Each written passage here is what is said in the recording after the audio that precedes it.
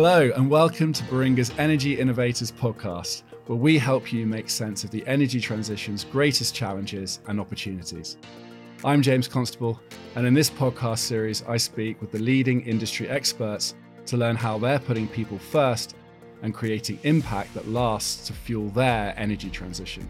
Today, I'm very excited to be talking to Karim Al-Nakash and Nicola Plower about the digitalization of generation and behind-the-meter flexibility. There isn't a one single vendor offering out there. There isn't a one single self-built tool that can do everything. You need to have insight quickly. You need to be able to see positions and where the market is going. That historically has happened across a number of different applications and a number of different screens. Suddenly, what a shift desk and a physical trading desk is faced with is an enormity of assets and thus an enormity of data. It cannot be human dependent, it has to be digitally driven. How do you assimilate lots of information across lots of assets, be it sitting at a large consumer, a large industrial customer, or be it sitting kind of in the North Sea? We need to understand how that is going to contribute to the decision we're going to make and what we submit to National Grid, and where we place different value in those value pools that you've been describing, Karim. Baringa's been developing that digital architecture for traders of the next generation and the short-term platform. We've been across Singapore, Australia, the US, Europe, understanding how different people are kind of responding to it, and we've built that kind of capability model and architecture.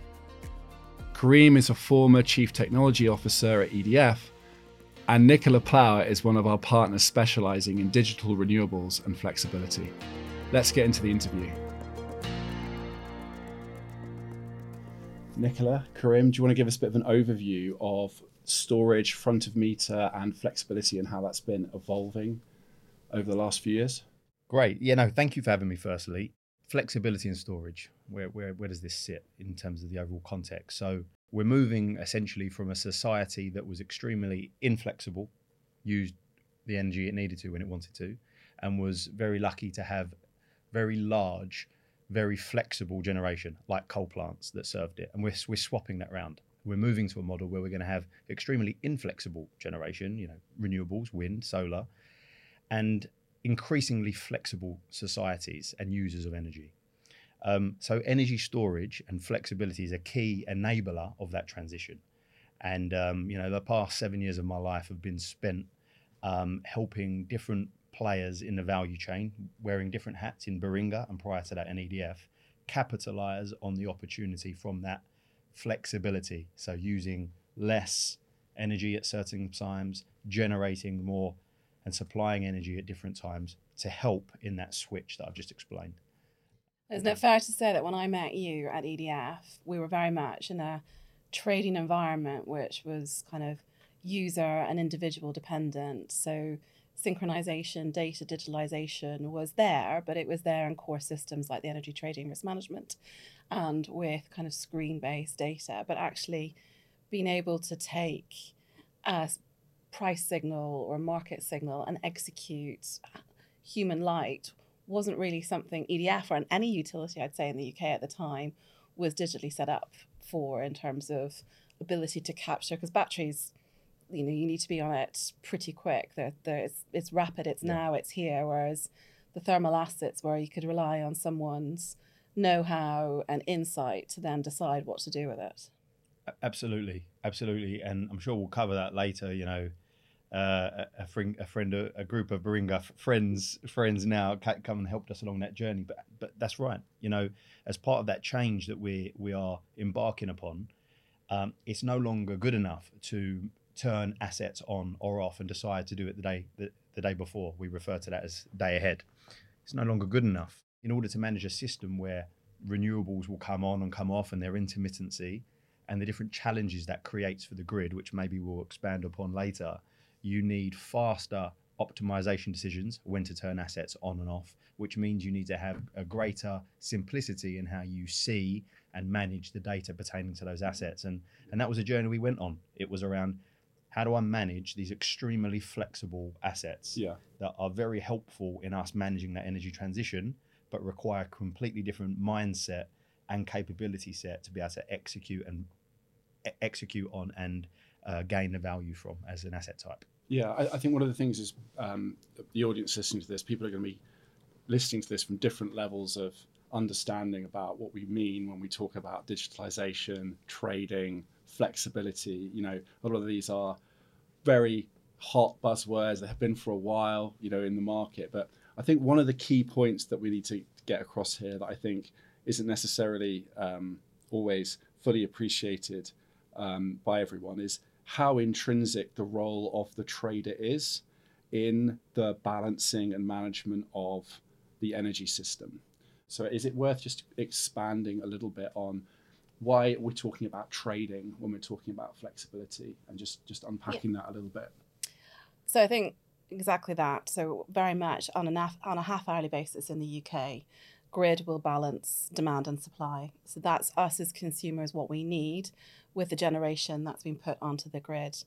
And that has Karim has just said, has historically been influenced by a very static, well understood profile of us as consumers coming home, sticking the kettle on or the TV on.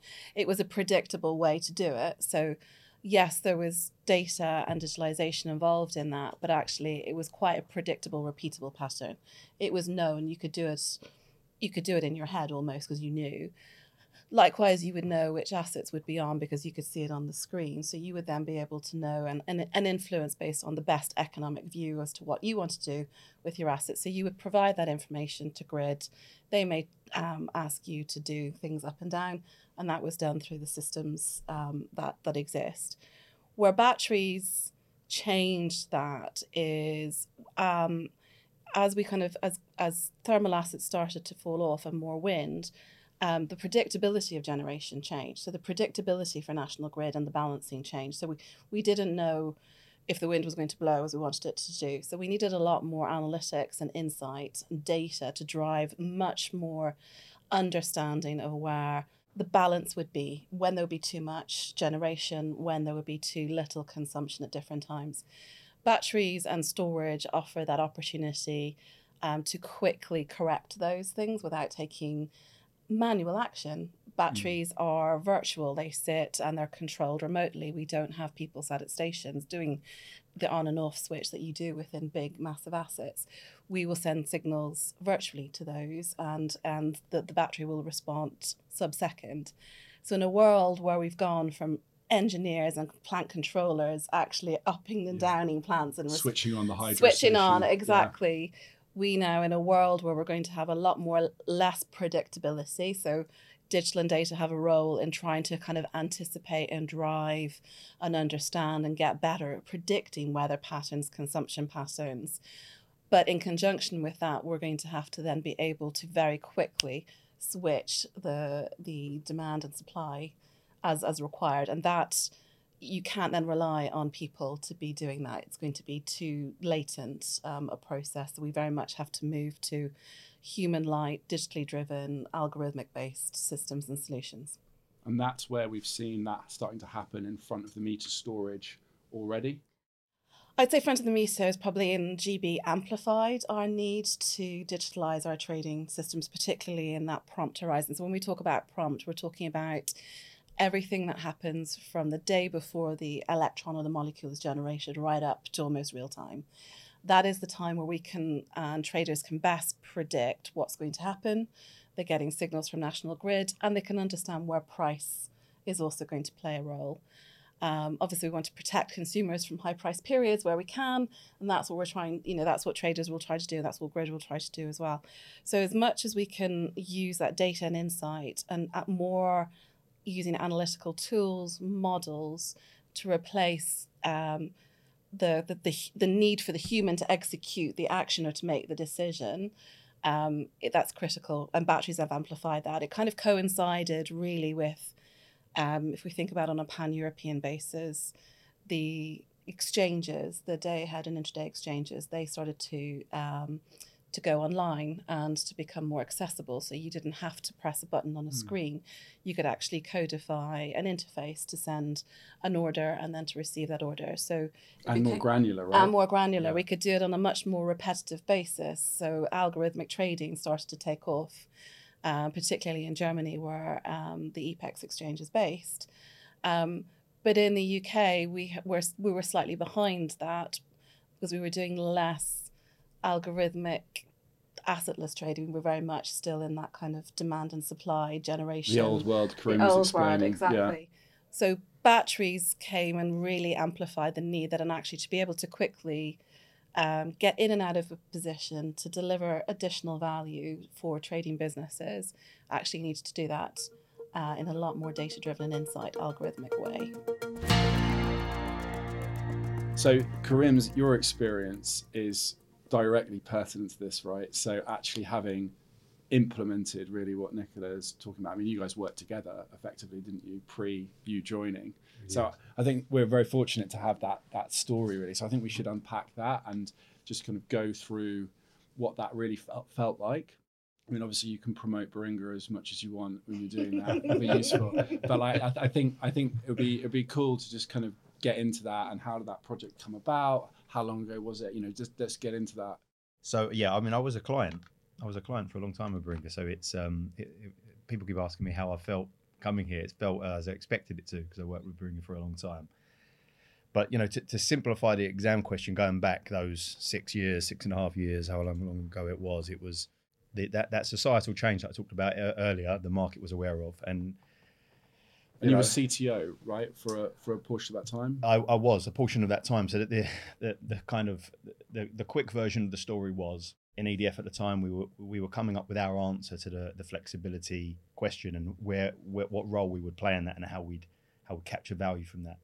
In its simplest form, we had a page that we still refer to now, where on one side you've got assets. It can be a generation asset, such as like we've been talking about, or it could be a business like Sainsbury's or Tesco's or another supermarket. It could be a residential user like you or I at home. They are all different types of flexibility. Some of them can provide more energy to the grid at certain times and provide less at certain times. And some of them can use more energy at certain times and use less at others. So they are all forms of flexibility. On the other side of the page was markets. Some of them, you know, listeners will be more familiar with than others. There are markets such as the wholesale energy market, you know, where energy is bought and sold. But there are other forms of markets. Some help the national grid balance the system. Other markets are local markets. There are different forms of markets that exist. Some of them are very distribution network markets, for example.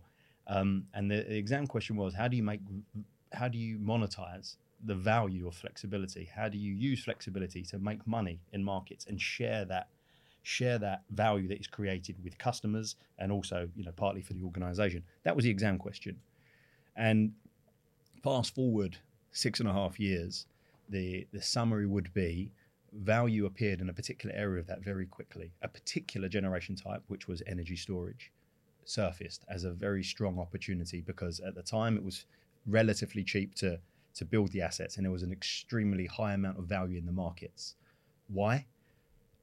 Nicola explained intermittency earlier. The wind doesn't always blow when you want it to, and the sun doesn't shine when you want it to. So that creates an exam question for National Grid, and batteries are extremely helpful in being able to do that, because you can turn them on and off extremely quickly. Batteries also help the grid with some of the other challenges from having a lot of wind and solar on the system.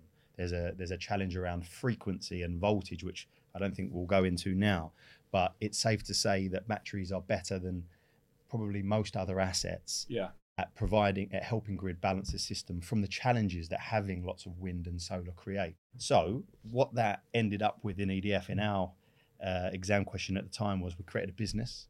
We went in a particular direction, which was initially looking at batteries that of a smaller nature, and then we pivoted to this front of, when you say front of meter, we're talking about large assets, large direct assets that are often directly connected to the grid. Yeah.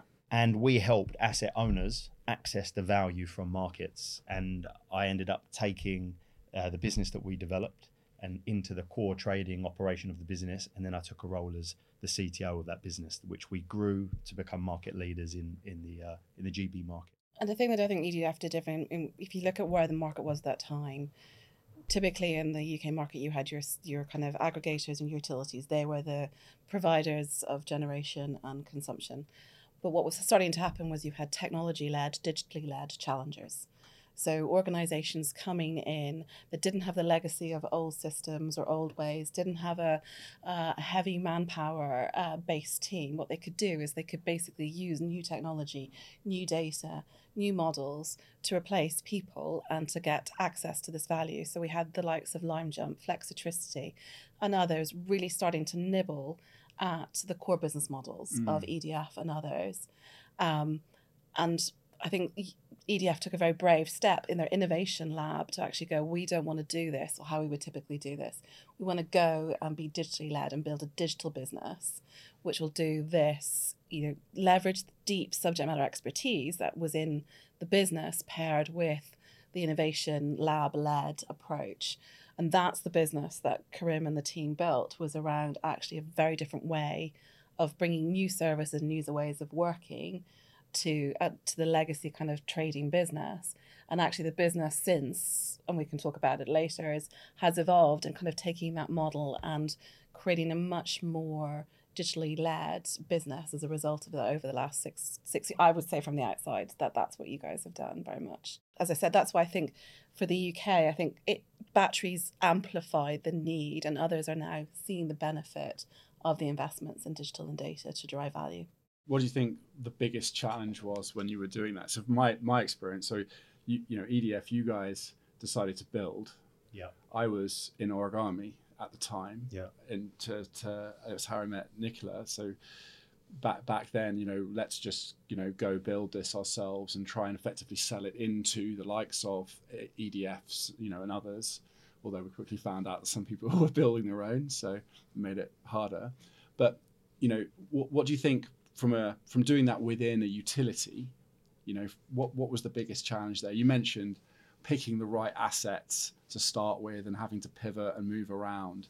What were the biggest challenges of that journey? Because I think if you're a listener and you're already, maybe you're sitting in a B2B retailer and you're thinking, we're dealing with this problem right now. Like, what would be your biggest piece of advice?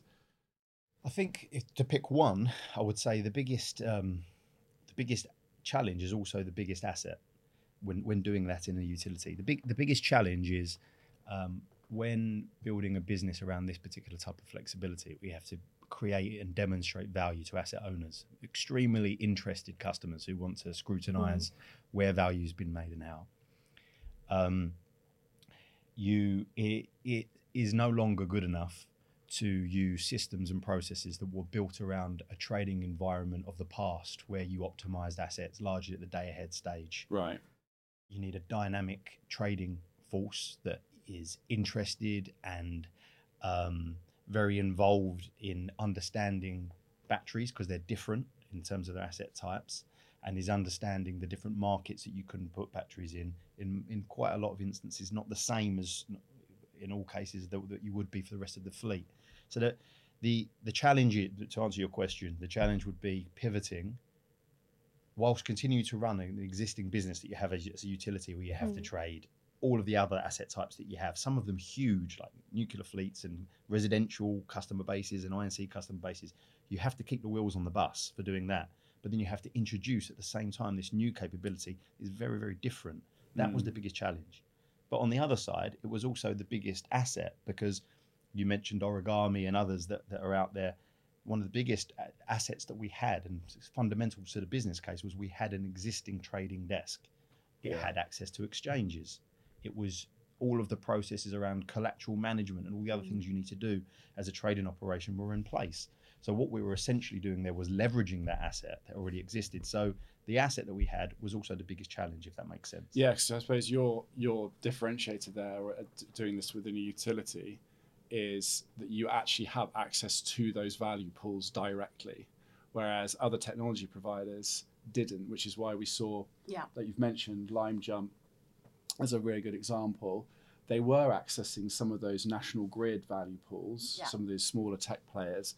But to your point, it's no longer good enough just to rely on access to those specific value pools. It's now about other more complex strategies, isn't it, around those assets? Yeah, and I think very much at that period, if I look back at that period, there was a lot of competition to innovate commercially, competition to innovate operationally and digitally, because it was, it drove a lot of change in the market. It drove a lot of ways in which people looked at their technology stacks and forced people to think a little bit differently. So the kind of concept of product owners and DevOps really came to the fore in that. So that's now kind of part and parcel with the way in which EDF delivers.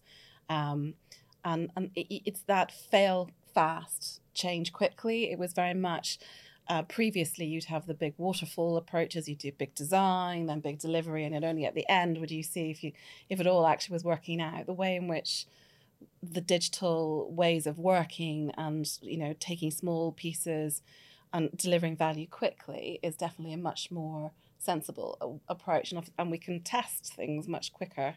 But yeah, LimeJump and Flextricity and others were very much leading the charge in innovation and being able to offer better value and doing it at a cost base that was a lot less to the traditional players because of the investment in technology.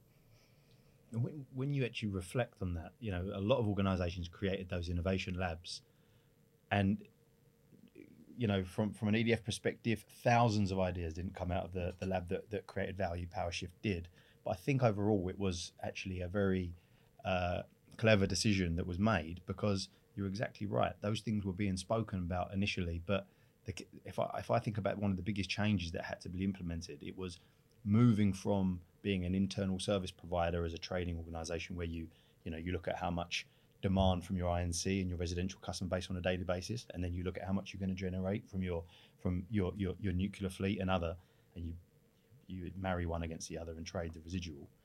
You're moving from that, which is an internal focus, to having customers, which means you need to be obsessed with what customers want and what they might want next quarter, which means you need to demonstrate performance.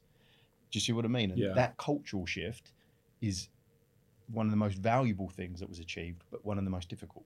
And I think the Innovation Lab helped create the flexibility and the kind of freedom to work in a different way, where you could kind of create that, and then when it was at a certain size, bring it into the business. I think the other thing I was going to bring in was around my observations and what I learned from the journey and how Baringa has kind of evolved its thinking in this space as well, which is I characterize that kind of short-term trading window and the need for that kind of platform. It's like a digital jigsaw. There isn't a one single vendor offering out there. There isn't a one single self-built tool that can do everything. You need to have insight quickly. You need to be able to see positions and where the market is going, and you need to be able to react. That historically has happened across a number of different applications and a number of different screens. That wasn't possible when if you're dealing with 8 assets, fine. But distributed energy is talking about hundreds, if not thousands of assets. If you think about the number of wind turbines we've got around the UK, each of those can be controlled and need to be controlled. Different sites and solar farms will need to be curtailed if there's an unfirm grid connection. So suddenly, what a shift desk and a physical trading desk is faced with is an enormity of assets, and thus an enormity of data. We've suddenly kind of existentially grown what they need to have and make decisions on, which hence it cannot be human dependent. It has to be digitally driven. And that's very much the journey that I think a lot of EDF and your peers have gone on over the last couple of years, is actually to understand how do you assimilate lots of information across lots of assets, be it sitting at a large consumer, a large industrial customer, or be it sitting kind of in the North Sea. It's very much, we need to understand how that is going to contribute to the decision we're going to make and what we submit to National Grid, and where we place different value in those value pools that you've been describing, Karim. And I think that is very much where the journey that I think the UK has been on in that market is catching up on some of where Europe was in terms of that trading, but actually I think now is maturing it and thinking about that next generation of architecture and that digital jigsaw. And that's why I think Baringa's been developing that digital architecture for traders of the next generation and the short-term platform. We've been across Singapore, Australia, the US, Europe, understanding how different people are kind of responding to it. And we've built that kind of capability model and architecture. And it's starting to prove itself. In fact, vendors are starting to think the same way as us and actually wanting to to cover kind of greater swathes of that kind of capability, because they know that's what clients will need. And clients can then decide whether they want to build certain aspects of it. I very much remember the EDF, which is the secret sauce, was the algorithm. That was the optimization algorithm. That's what you were very determined you retained all of the IP around and all of the modeling around. But actually controlling an asset, did you want to go into engineering? No. Could that be solved by putting a box that somebody else put on and having a digital twin and using kind of leveraging IoT technology? Absolutely. You said, yeah, you guys, that's what you do. That's what your USP for. We'll partner with you. But actually our USP, your asset, as you called it, Karim, is the trading team and all of the knowledge that they've built up after doing this for many years. It's now just applying it in a new way through a new, different kind of asset class. I think one of the other challenges, I mean, you guys, now this is kind of what you do, right? But one of the other challenges is that all the systems environments are different. Yeah. So everyone needs to address this challenge, but it's not like everyone has the same operational setup, right? Yeah. So that's, I think, part of the reason why there isn't an off-the-shelf solution to this stuff, because actually it needs to be problem solved. It needs to be delivered in light of, the wider risk book, etc., the trading book. So we talked about front of meter storage. We've talked about how that's kind of really driven the digitalization of flexibility. But I think what's interesting as well is, what's next? Is it just going to be more front of meter deployment? Or if I was a trader, maybe I'm thinking about entering this now, or I've already got an existing short-term capability, flexibility capability. What should I be thinking about? What's exciting over the next couple of years to me?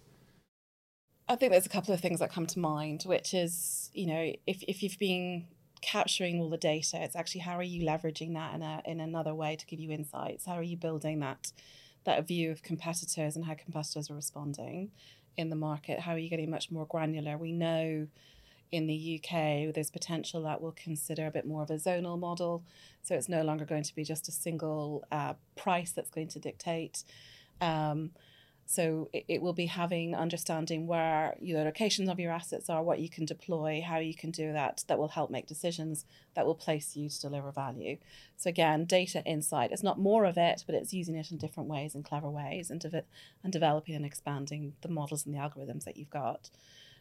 I suspect there will be new markets that come about as a result of that. So there will be new digital exchanges that will come about. So the ability to understand behaviors and patterns from that, be kind of positioned in an ideal way so that your price discovery and your pricing is done and working well.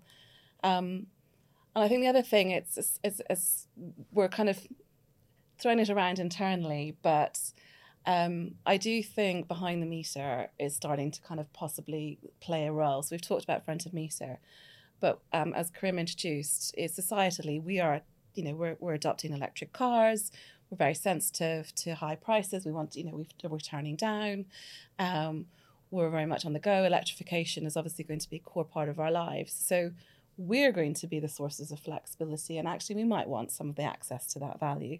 So I think organizations that are able to trade and have insight into customers, at the moment, our price, the way prices are governed, is the most expensive unit and the most expensive half hour of the day. That sets the system price. Actually, if the system price was 1,000 and a customer large enough to influence, or a collection of customers large enough to influence, they might turn down at 100. But actually, as a trader, if you don't have access to customer or access to that insight, how are you going to know that? You're going to be trading in the wrong way in the wrong market. So actually having insight to customer behavior and how they're going to respond to price signals, how virtual power plants, so the culmination and aggregation of different customers' assets and different sites, I think is the next wave, because ultimately that's also then going to be the next source of value. And I think, James, you'll know it from your work as well, that larger customers, INC, want resilience. They're, decarbonisation is top of the shareholder agenda. They're also driving a need for kind of wanting to understand how they respond. Yeah, there is. There's definitely a drive from a corporate perspective to try and optimize their not just their cost position, right? But it's actually, we could do a whole podcast on this, but it's and we probably should, but on their carbon position. So there's a new concept, relatively new concept being started around carbon-free energy score. So your CFE score, how close can I get to, a 100% carbon-free consumption? And flexibility is really, you cannot achieve that without a level of flexible generation demand. So, how does a trader, start to monetize and influence that? Exactly. And we've been doing some really interesting work with some suppliers, both some very asset light, some asset heavy, looking at this problem around how can I really improve my value proposition into large corporates, utilizing this short-term flexible capability. So we're kind of looking more at the demand curve than we are at the generation curve with storage. But we should cover that another time because it's quite interesting. But the reason to bring it up is like a trader is probably not going to want to care about an individual customer, but actually if you've got a carbon-free index and you've committed to 100% carbon-free energy, actually that is going to influence what they do and how they will do their portfolio optimization and balancing. Yes, they're not going to care about the individual customer meter, but they're going to want to know what the aggregate of the position they need to manage is going to be and how that's influenced. The retailer is then going to, so if they turn on a wind farm or they direct a wind farm, the meter for the wind farm is probably going to have to be matched off against the meter of the customer. So that's the key difference, is it? If I'm a trader, if I've got that short-term position and I'm moving from a single large, or maybe a group of single large assets, a front of meter storage assets, and we're saying potentially opportunity is now growing to be behind the meter, what does that mean for me? So how does that impact my operations? Well, I think as we touched on earlier in the discussion, I think batteries took a baby step in readying trading floors for this digitalization that unlocks value from I&C and residential customers. We talked about the way that you needed to see information and manage it quicker. Mm-hmm. But it only went part of the way. So if I were to summarize, up until very recently, a large amount of value for these front of meter large batteries was about day ahead market selection.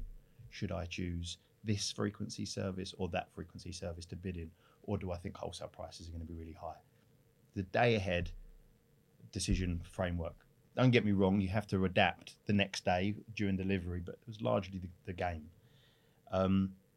That's changing. So those frequency services, markets, are suppressed in value now because of the amount of participation in them. We've got more batteries on the system. So increasingly, as a trader of this flexibility, it's no longer good enough to rely on generating most of your value for your customers in frequency markets. You need to do more. You need to find value in the wholesale markets, which means you need to be able to identify that value. And it will not be good enough to do that based on human kind of manual tasks and processes alone anymore. And the reason for that is simple. Unless you look at a certain amount of scenarios, you don't spot patterns in the way that demand is forecasted or that wind is forecasted by the system operator, which drives the system price. Yeah. You need to be able to look at a huge amount of scenarios to spot patterns, which requires digitalization and which requires an element of self-learning from a system machine learning requirement. Absolutely. Yeah. So that's a necessity. If you're a trader and you're just looking after a battery asset base, that is going to become that's the baseline going forward, right? You need to move to more intelligent processes. And I think it's nice because what that does is it sets it up for the next wave of flexibility, which we've just started to talk about. If you want to manage hundreds of thousands of distributed assets that we've been talking about in businesses and in homes, you can't rely on traders forecasting what they think the system price is going to be based on what the control room did. You need thousands of scenarios that then display patterns and enable them to interrogate the outliers to make decisions when you're managing an asset base of that amount. So I think we're on a transition, and just like batteries set trading floors up to become slightly more digital in the way that they operated, they will also ready trading floors to manage this different level of scalability of flexibility going forward. We have a market change, so we have a change going through at the moment, expected in around kind of like 2025, 26. It's called mandatory half-hourly settlement. So to not bore our kind of listeners, but ultimately we're all in a transition to smart meters that enables us to have a lot more information to be sucked in to basically drive some of these decisions. It will be mandatory that everybody, all customers have that. What does that actually mean and why is that relevant? Well, it's relevant because ultimately, back to that electrification question and the fact that societally we're changing the way in which we behave, forecasting algorithms are going to have to adapt. There's going to be new ways in which the likes of utilities and retailers can build propositions of what the trends that they're seeing. So that will then drive new sources of value. And again, it all comes back to that point, which is it's around, we started, if we think about the clients we've recently been working with around kind of batteries, it all starts with data. How are you going to differentiate your price and be picked up by National Grid for this service? It's all about price and it's all about reliability.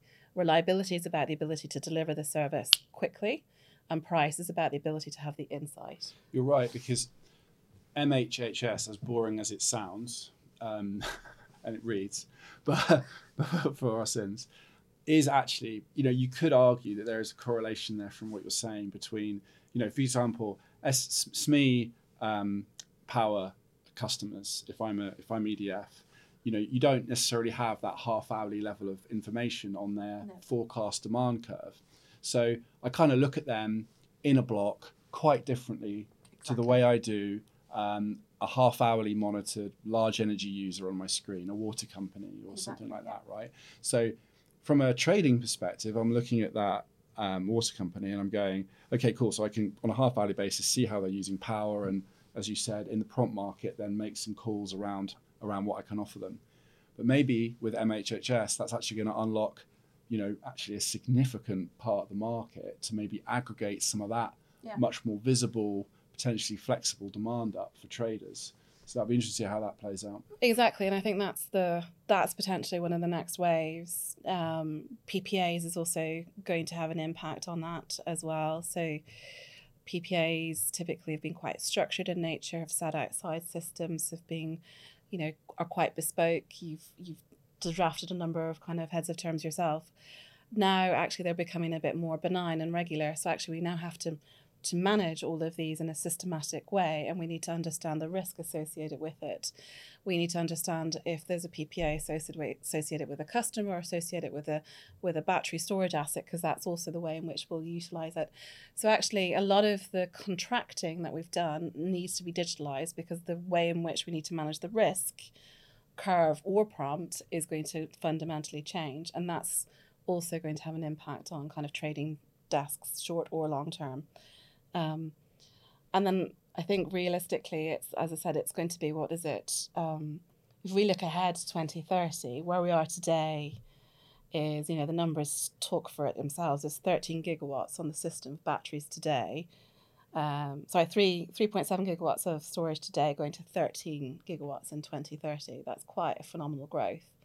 That's based on the Baringa projections.